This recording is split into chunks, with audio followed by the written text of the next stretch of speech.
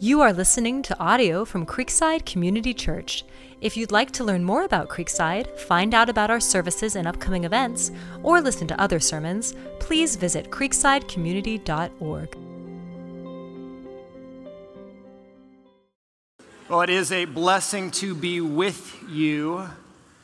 I wanted to pray more specifically this morning. Last Saturday night, two dear Creeksiders went to be with Jesus. Bob Reinhardt, who was a pastor here for decades. Many of you know Bob. He was a pastor at Creekside for 21 years. He went to be with the Lord. And then Mary Wilson, who was here for, decades, I think, as well, survived by her husband, Jack, Jackie, her daughter, Bruce. They are just pillars in our church who have both completed their race after running hard. So we want to pray for their families during this time and also celebrate their graduation from the land of the dying to the land of the living. So would you join me in prayer now? And so, Lord, I thank you for your word and your promise. Precious in your sight are the death of your saints, Lord, that you keep your own. And we thank you for Bob and Mary. And Lord, they are testament of faithfulness to you, God. And for both of them, I just think of the welcome they will receive and all those they led to you who will welcome them, God, into your gates, and we are grateful for them. We pray for your comfort and ever-present help for their families in grief. Lord, thank you that you are that ever-present help. Thank you that we do not grieve as those without hope. Lord, that we have a certain hope in the resurrection, not a wish, but a coming reality, Jesus, that because you were raised, they will be raised as well, Lord, and we have the hope of eternity with you. We pray for the comfort of their families and, Lord, your care for them this morning. We pray it in your name. Amen.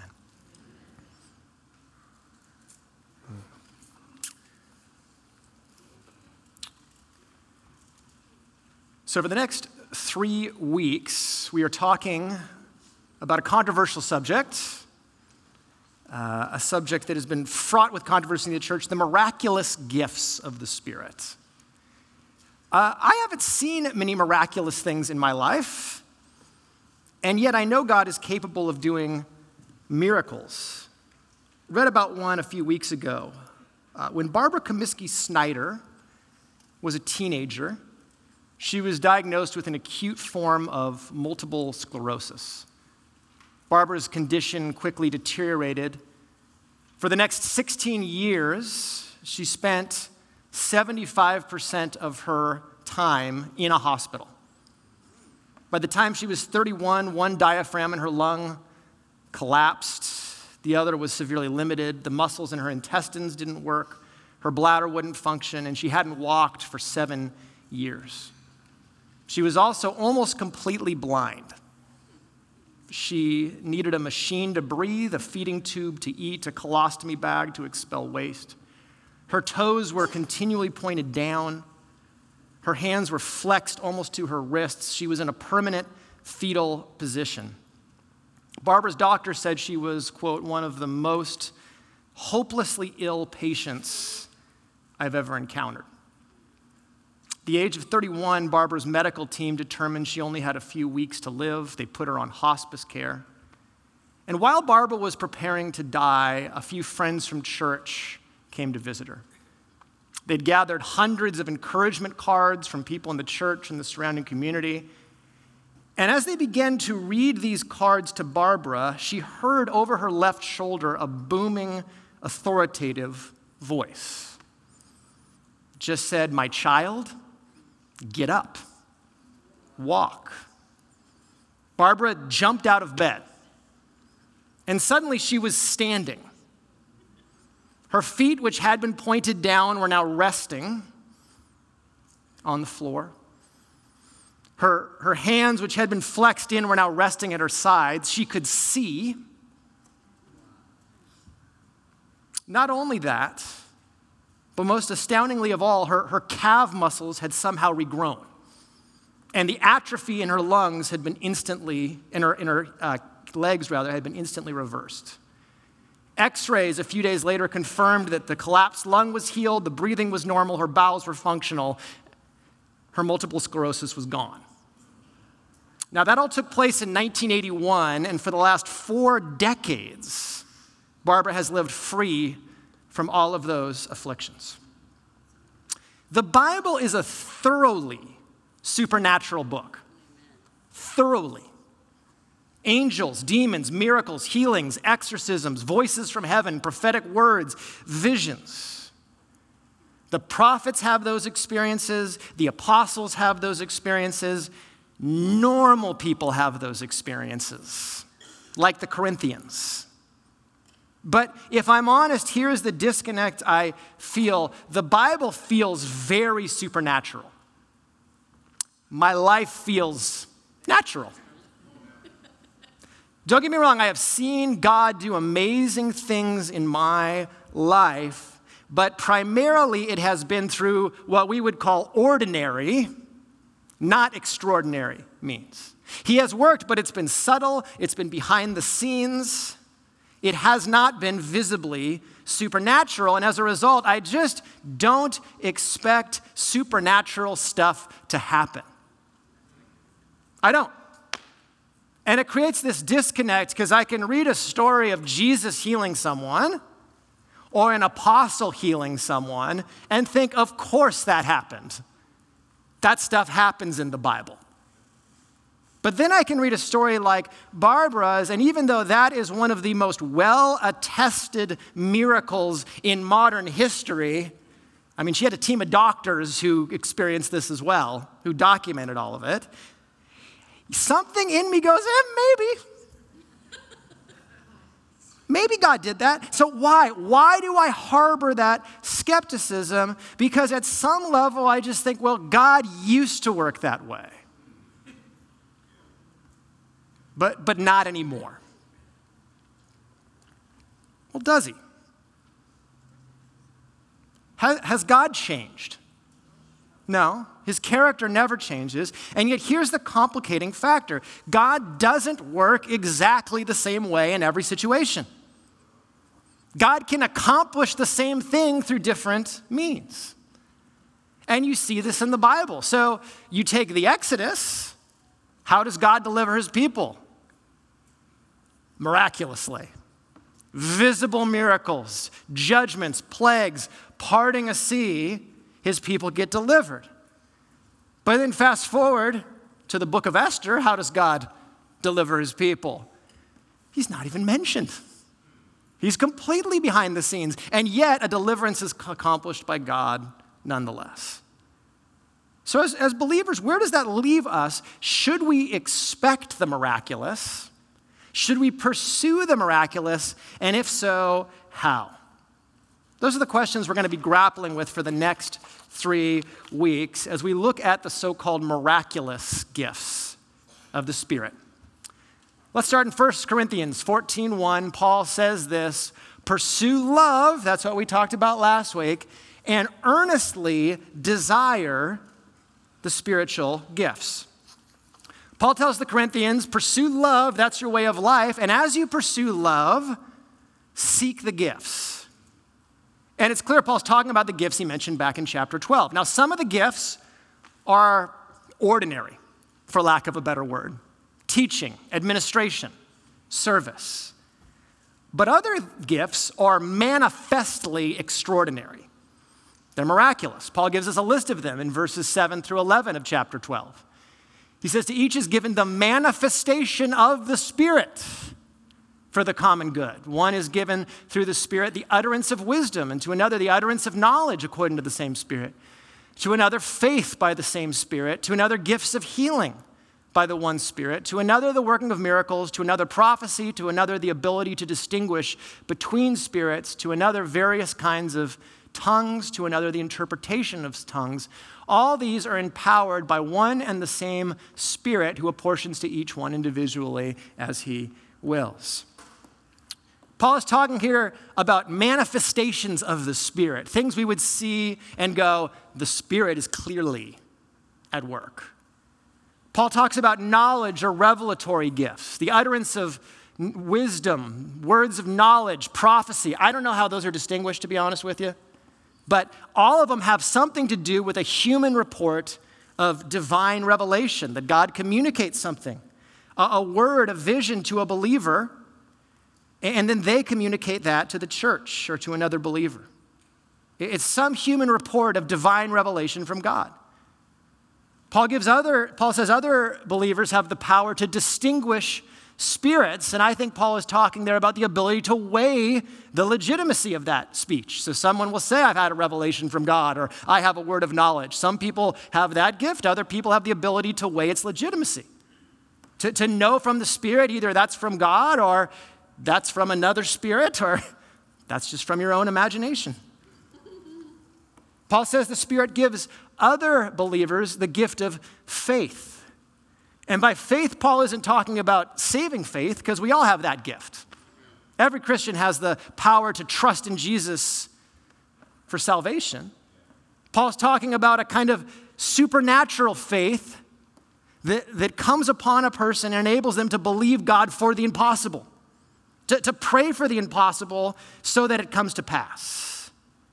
Others receive the gift of miraculous powers. That might be some wonder they can work, or the ability to cast out a demon. Then Paul talks about gifts of healings. Those words are both plural, actually. Gifts of healing. So in a variety of situations, the power to pray and see someone delivered from sickness or affliction. Finally, Paul mentions tongues, and Paul is talking about some kind of Spirit-inspired speech that is unintelligible both to the speaker and to the hearer. And that language can be expressed, Paul says, privately to God as prayer, but the tongues can also be expressed publicly. But if tongues are spoken publicly, Paul says they have to be made intelligible, and so other people have the gift of what? Interpreting tongues, the power to understand that speech and make it intelligible and helpful to the church. So there's 9 miraculous gifts there. No one possesses all of them, but Paul assumes that all the Corinthians do, or at least could, possess some of them. How do we approach these gifts? 3 points to consider today as we talk about practicing the miraculous. First, perceiving the miraculous. We have to go back and just ask, what are gifts? Because if we don't understand what a gift is and what it's not, we're not going to understand what it means to pursue them. Second, I'm going to answer the million-dollar question. Should we desire the gifts? Should we seek prophecy, healing, tongues? All of these things. And I will definitively answer that and end the controversy in the church today. That was a joke. I'm glad you caught that. Third and finally, we'll talk about practicing the gifts. So if these are available, how would you actually practice them? And we'll begin with what I think is the most uncontroversial miraculous gift, which is healing. It's the one that most people can agree that God heals today, and we'll talk about that and how to practice that. So let's start with perception and the foundational question, what are spiritual gifts? Paul says, earnestly desire spiritual gifts. We've talked about them, but it's an important matter to go back and define them properly, and in a moment you'll see why. Here, I think, is the problem we encounter when we talk about spiritual gifts. Someone will read through Paul's lists, and the first question they ask is, okay, which one of these am I good at? What are my strengths? And the assumption is that a spiritual gift is kind of like a natural ability. And that's understandable because in English, the word gift is closely related to this idea of giftedness, right? So if I hear a 5-year-old effortlessly playing Chopin, I say, wow, she has a gift, which means she's what? Gifted. Unusually gifted at a certain thing. Naturally gifted. And it's easy to assume that whatever a spiritual gift is, it's something I'm comfortable doing or have a natural aptitude to do. Does that make sense? So if I like teaching, I have no problem sharing opinions with people. I talk all the time. I have a natural aptitude for it. I must have what? The spiritual gift of teaching, right? If evangelism comes naturally to me, I must have the gift of evangelism. If I'm uncomfortable sharing my faith, well, maybe I don't have the gift, right?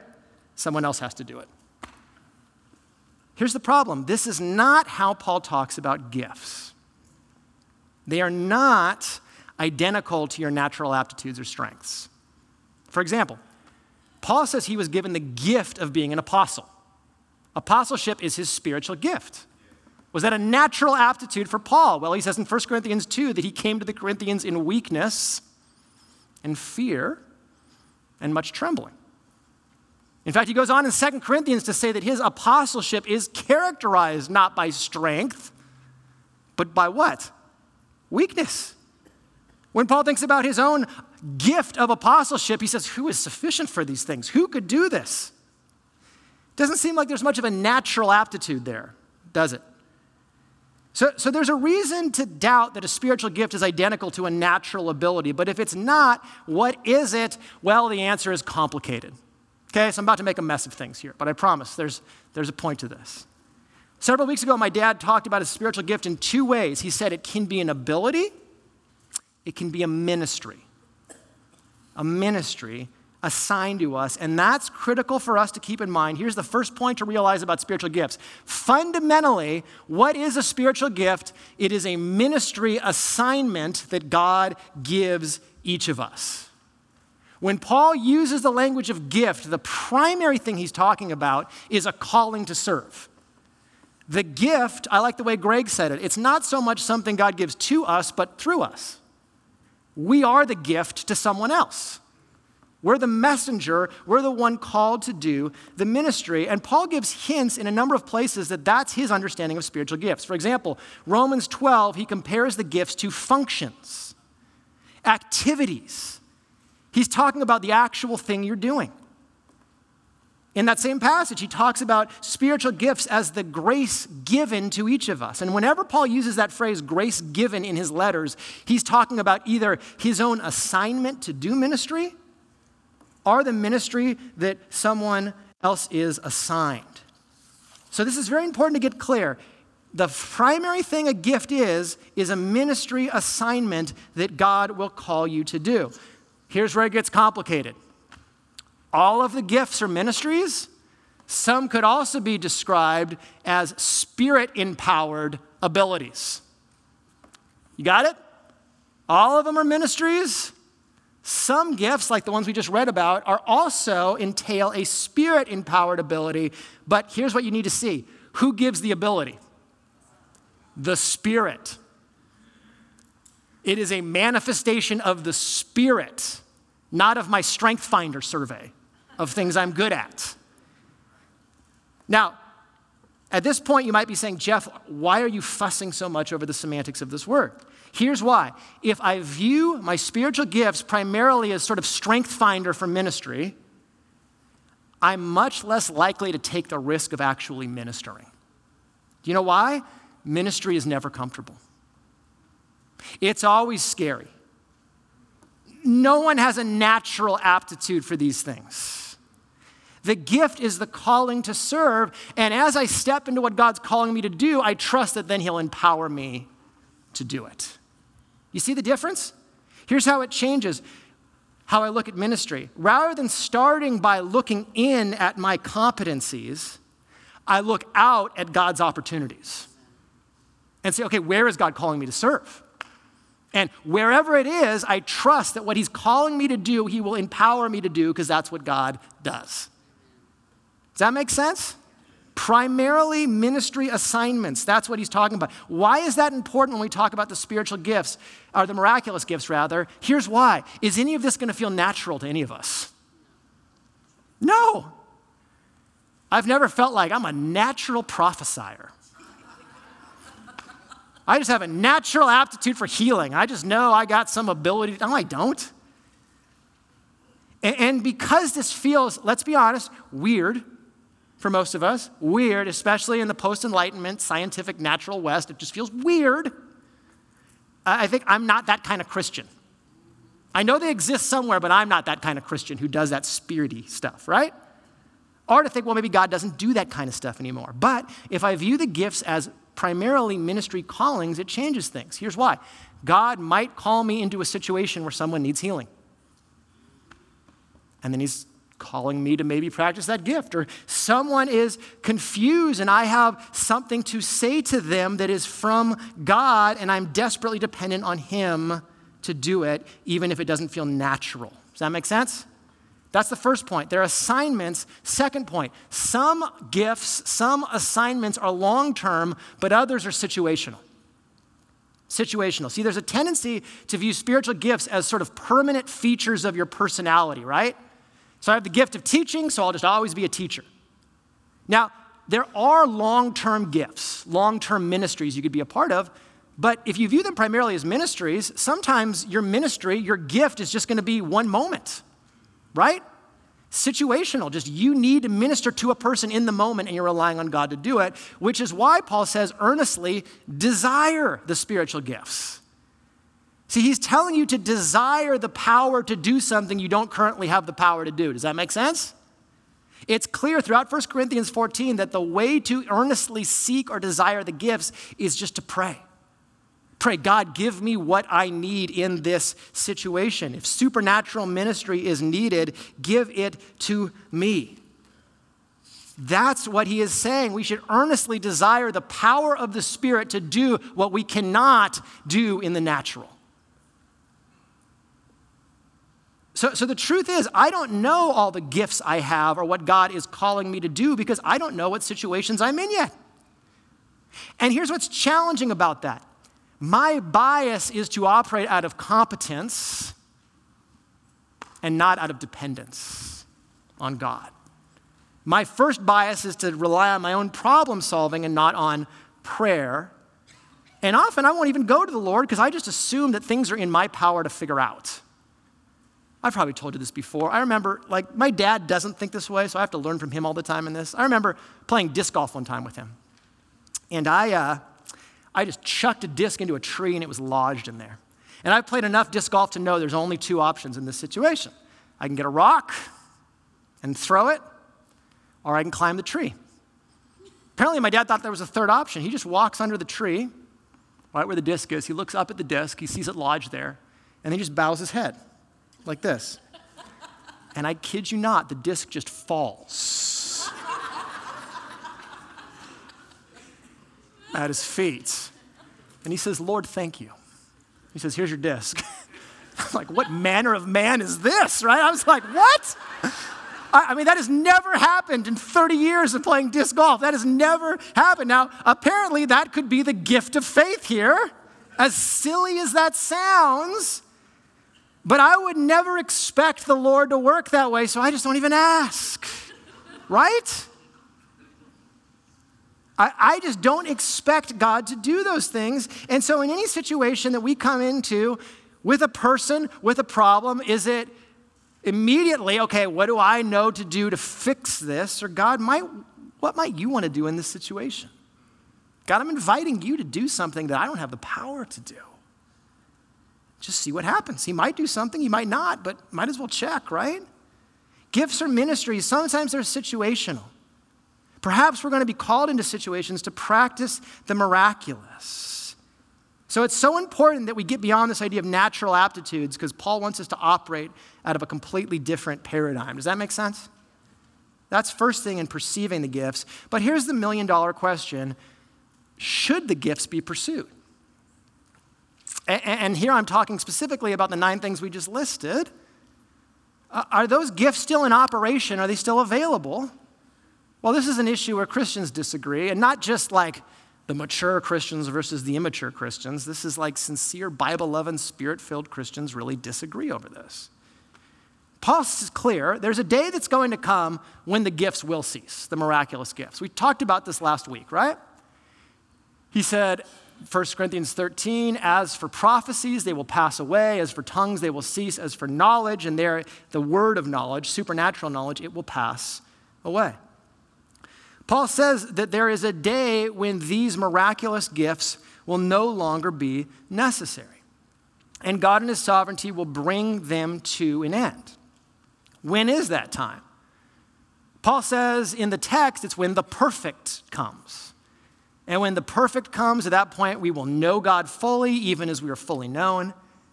And you look at that language and how it's used elsewhere in the New Testament, it's clear that Paul is talking there about the return of Christ. At the second coming of Christ, these miraculous gifts will no longer be necessary because we'll just be living in the miraculous. The air we breathe will be supernatural. We won't need a foretaste of any of these things because we'll have the presence of the King of Heaven in our midst. Okay, so all Christians agree they end, but what role do they play now in the church age?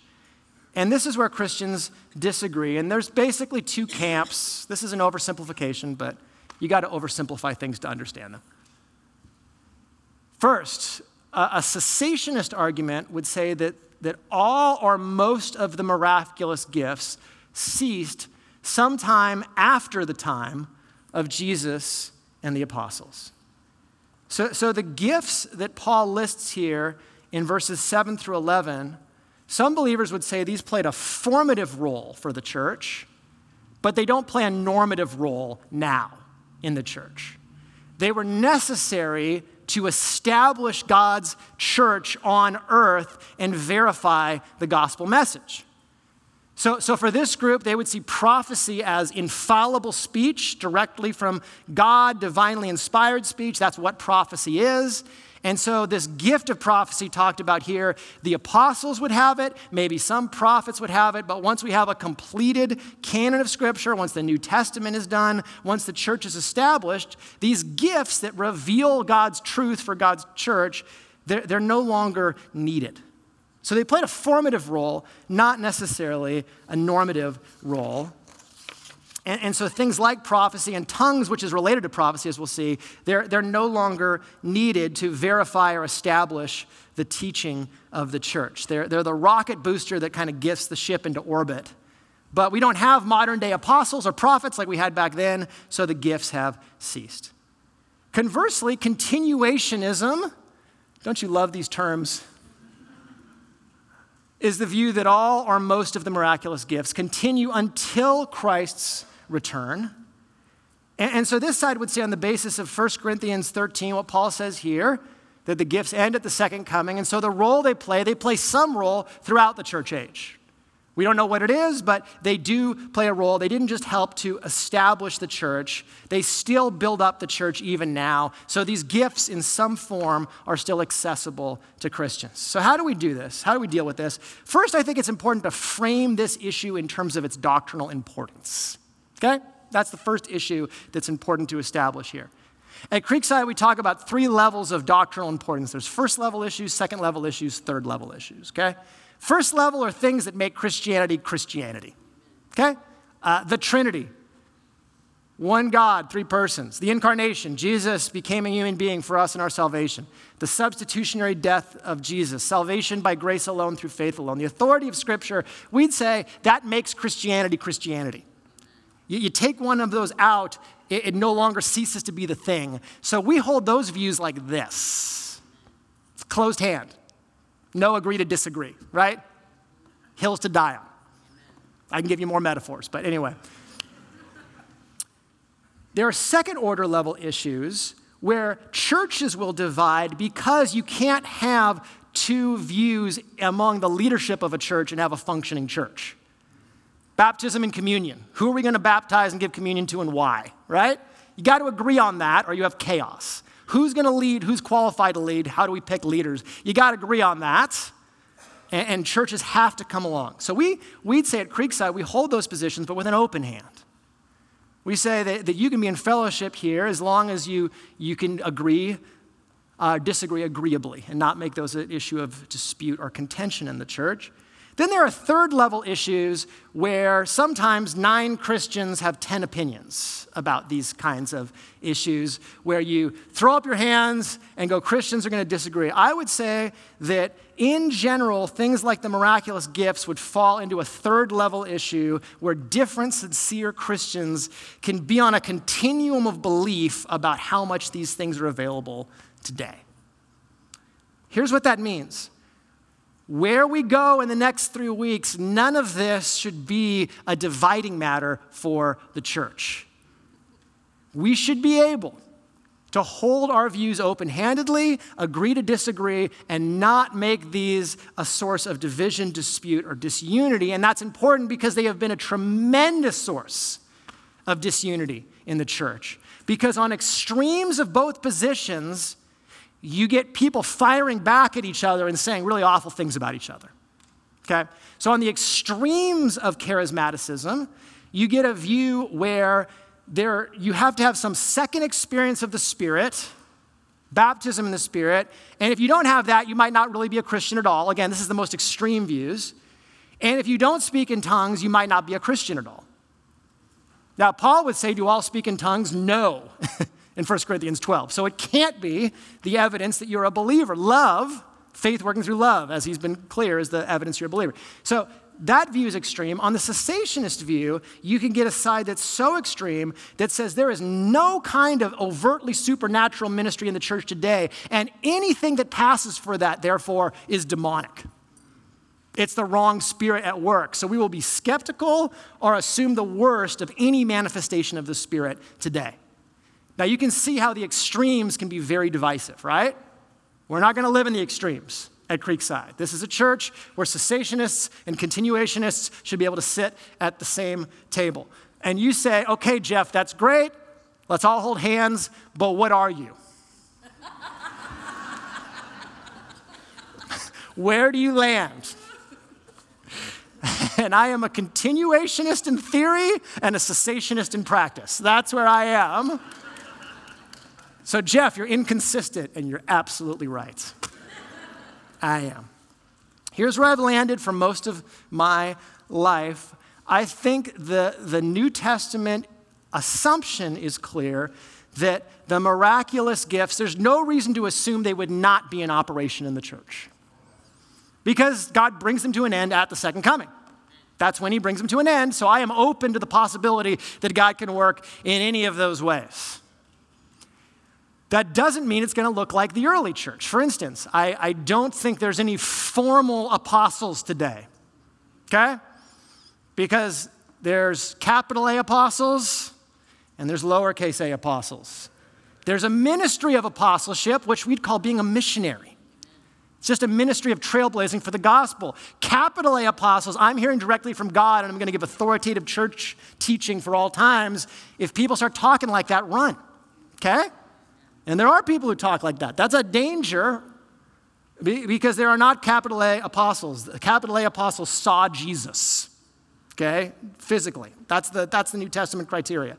So all that to say, I think there could be lowercase a apostles who trailblaze for the gospel, lowercase p prophets. I certainly think healing is a gift available today. However, I will also say this, the gifts are something that the Spirit sovereignly gives. So they can't be manufactured. And that's the danger, is that we just fake the work of the Holy Spirit because we're so desirous of seeing him do something supernatural, or manipulate or pressure to kind of just force this to happen. We can't force it to happen. The Spirit gives the gift sovereignly. He's sovereign over doing it. Conversely, Paul says, eagerly desire the gifts, and it's clear he's talking about the miraculous gifts. You know what I've never really done in my Christian life? Earnestly desire the miraculous gifts. My bias has been way toward the side of just, well, God will do it. So I'm not going to pray for it or ever expect it, really. He'll just do it. I don't think that's the biblical balance. I think the biblical balance is to love as my primary goal. And underneath that, eagerly seek the gifts. Here's why. The primary purpose of the gifts, the miraculous gifts, is not to verify the gospel message or give authoritative teaching to the church. The primary purpose of the miraculous gifts is just that the church would be built up. That's what Paul says in the letter. Whatever builds up. And how often does the church need to be built up? All the time, until Jesus comes back and until we reach mature manhood, the fullness of the stature of the measure of Christ. So I think these gifts will always be needed in part to build up the church. And I think the reason I'm reluctant to seek them or practice them more has to do with the fact that I am still conditioned to think in a very secular, naturalistic, rationalistic way and be skeptical of what the Spirit can do. And that to me reveals far more that I'm just a Christian in the West than that I have a biblical view. Because that view is by far in the minority related to my brothers and sisters around the world. So that's where I land. We'll be talking more about how to practice them, but let's just start briefly with healing. How do you practice healing? Because I think this is one most of us would agree, yeah, God still heals people today. But does God give the gift of healing, and if so, how? As quickly as I can, theology of healing, practice of healing, and then cautions regarding healing. Healing, first of all, physical healing from affliction in the New Testament is a sign of God's kingdom, his reign, breaking into our present fallen existence. Why does Jesus heal the sick? To show the kingdom of God is here. Which means God's reign is pushing back darkness because God did not create a world in which people were supposed to contract horrible diseases. That was not his original picture of the world, and God is now restoring the image of God and people by healing and restoring them to health. That was one of the signs that Jesus was the Messiah, that he could heal in an unparalleled way. And it's a sign still of God's kingdom breaking through and a sign of the reality of the gospel message. Jesus healed, which verified the good news of the kingdom. All of it went together. Here's an assumption I think we could make based on that. Where are we going to see healing in the world? Well, if you look at the Bible, often healing happens in frontier missionary environments where the gospel is penetrating for the first time, to verify that Jesus is real and he's superior to the gods you've been worshiping. And that's why so much of the growth around the world comes from miraculous healing. Non-believers getting healed. I read a great story this week about a man in Suriname, which is in South America. He was resistant to the gospel. He was part of a people group that was resistant to the gospel. He went to an evangelistic service there, and he came in, and his whole life, he'd been paralyzed on one side of his body. And he was not happy to be there. His friends dragged him in. And he said, look, your religion is garbage. And my religion is garbage too. Because I've prayed to all these gods for years for healing on the right side of my body, and they've done nothing. And now you're asking me to pray to Jesus, and the minute he said the word Jesus, his hand shot up. Right? And the right side of his body was completely healed. At what? The name of Jesus. And he immediately got up and grabbed the mic and said, you're not going to believe what happened. And they were like, actually, we will believe what happened, right? We just saw it. Now, that hasn't happened at Creekside yet. Right? Yet. I want it to. But that's pretty common, those kind of stories, in places where the gospel has not yet penetrated. Why? Because it confirms the sign of the kingdom. So that helps to shape our expectations about the places God does this, but it's not just a sign of the healing of the kingdom. Healing is also a demonstration of God's profound concern for what? The body. The body. Creation is good. The body is good. God does not just care about your soul. And as Christians, we've got to understand that God cares about the body. Why does Jesus heal in the New Testament? What's the number one reason? Because he has compassion. He just has compassion on afflicted people because God cares about the body. And so we should not accept this passive resignation as Christians that sickness is always just a teacher and a tutor and a thing to help me grow in Christ. Of course it can be that. And of course God could be using that, but pray for healing because God's concerned about your body. And ultimately, redemption is the redemption of the soul and the body. That's why Jesus spent a lot of time healing. Third point in our theology of healing, given the great diversity of healing gifts in the church, we should assume that the effectiveness of healing prayer will vary from Christian to Christian. What do I mean? Paul talks here about gifts, plural, of healings, plural. Both words are plural. which means the Spirit might give someone the power to heal or heal through them once. It could be a certain kind of disease that they're able to heal. It could be at a various time they're able to heal our situation, but I think often we think either there's no gift of healing, we just all kind of generically pray for healing, or we have this skewed view that there are people who are healers, right?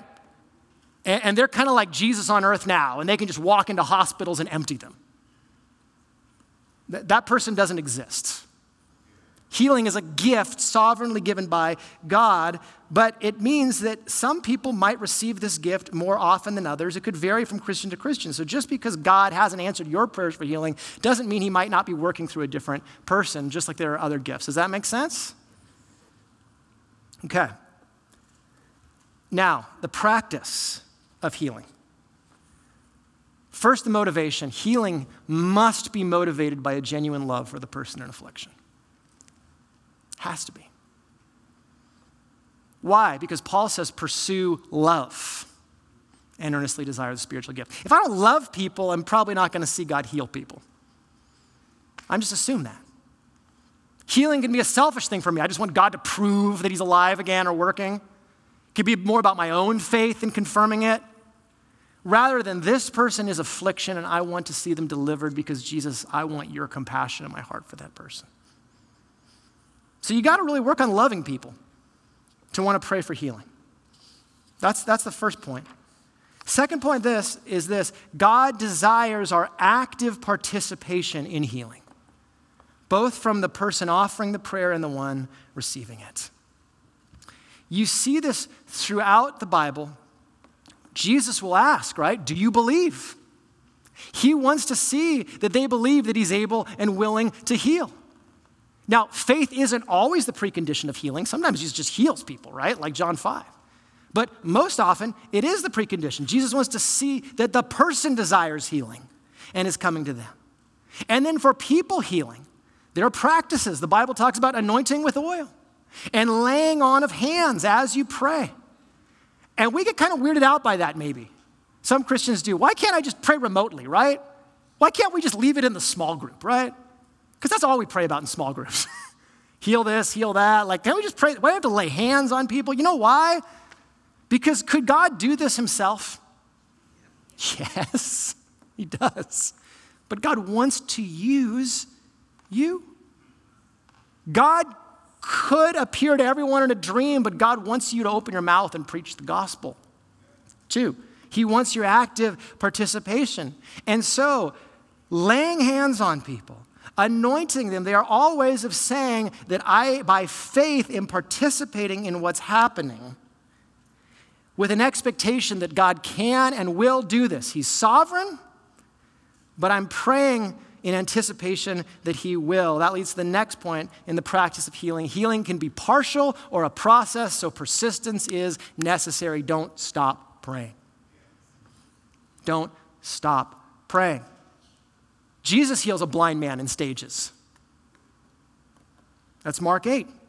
In Luke 17, the lepers come to him for healing. They have to go and present themselves, and as they are going, they're healed. Healing can be a process, so don't stop seeking, don't stop praying.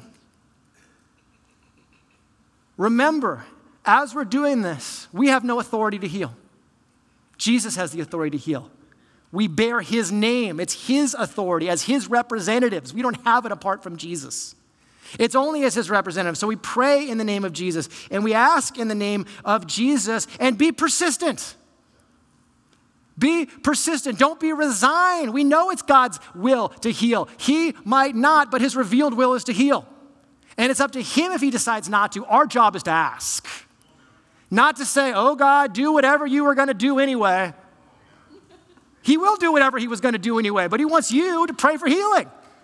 That's the point. So pray in faith, expect people to happen, and then invite the person to participate. What doubts do you have about this? Do you believe he can heal? Confess those to God now. And you keep doing it. I don't have any other magical tricks other than that, because the Bible, that's what it gives. But you keep praying and you keep praying, and I imagine people who experience answers to prayer, they're the people you want to ask to. How have you seen God work through your healing ministry? Because he does. Here are 2 cautions, and then we're done. First caution about the ministry of healing: God's extraordinary means of healing are not in tension with his ordinary means of healing. They should be sought together. What do I mean? The Bible never presents an either-or picture of healing where it's like, well, I'm not going to go to the doctor, I'm just going to pray. Okay? Paul says to Timothy, right? You've got gut health issues, drink some wine. He doesn't just say, I'm going to pray for you remotely. Do both. Do both, because both are graces of God, supernatural grace and common grace. Pursue both at the same time, and God could work through ordinary means or extraordinary means. They're not to be pitted against each other, and both are ultimately answers from God because God's the one giving the answer. Next caution about healing is this: while there are reasons God does not heal, we should not assume to know those reasons. Sometimes God doesn't heal because people don't believe God will heal them. I mean, that's clear as day from the New Testament. That's not for me to know. You weren't believing enough. In fact, that's one of the cruelest things you can say to someone when they're not experiencing healing, because you don't know. Sometimes it's a lack of faith. Sometimes it's unrepentant sin. And they're under discipline until they repent of that sin. Often, I have no idea. I shouldn't guess. And sometimes it is just the mystery of God's providence that he doesn't heal us yet. And we just don't have a good answer. And I think that's why this is a painful thing to talk about, because the unanswered prayers can lead to some real vexation and trouble in our souls. If you can do that for Barbara Comiskey-Snyder, why can't you do that for the person in my life? I know you're able. Why won't you do it? And I think this is where we have to root ourselves in the truth of the gospel, because our prayers in Christ for healing are never simply God answering no. God's just saying, not yet. Not yet. Because the truth of the gospel is that Jesus died in his body and was raised in a body that we would be delivered body, soul, spirit forever. So guess what? You're going to get healed. It's inevitable. His stripes heal your soul now. His resurrection will heal your body in eternity. And if he grants healing in this life, it's just a foretaste of what is to come. But if you trust in Christ, you will be healed forever and put right with him. But the healing we most need is trusting in Jesus. That's the promise. And that's the gospel, that we have a God who created a world, and even though we sinned, he didn't say that's a terrible thing that I'm just going to discard. He said it's a damaged thing that needs to be redeemed. And he loved us so much that he gave his own son to redeem it, so that we'll live in healed, renewed bodies forever. That's the hope. Let's pray. So we thank you for the great hope we have in you, Jesus, in a world truly where everything sad comes untrue. A world where our souls are put right, our psyches are put right, our relationships are put right, our society is put right, and our bodies, Lord, are put right to suffer this affliction no more. And so we thank you for that hope, Lord. We trust in faith that you can heal, but we praise you because you will heal everything, Lord. We set our hope on that, and we ask that we would be attentive to the times you are calling us to pray for healing in the lives of others. Jesus, thank you that you are the great physician.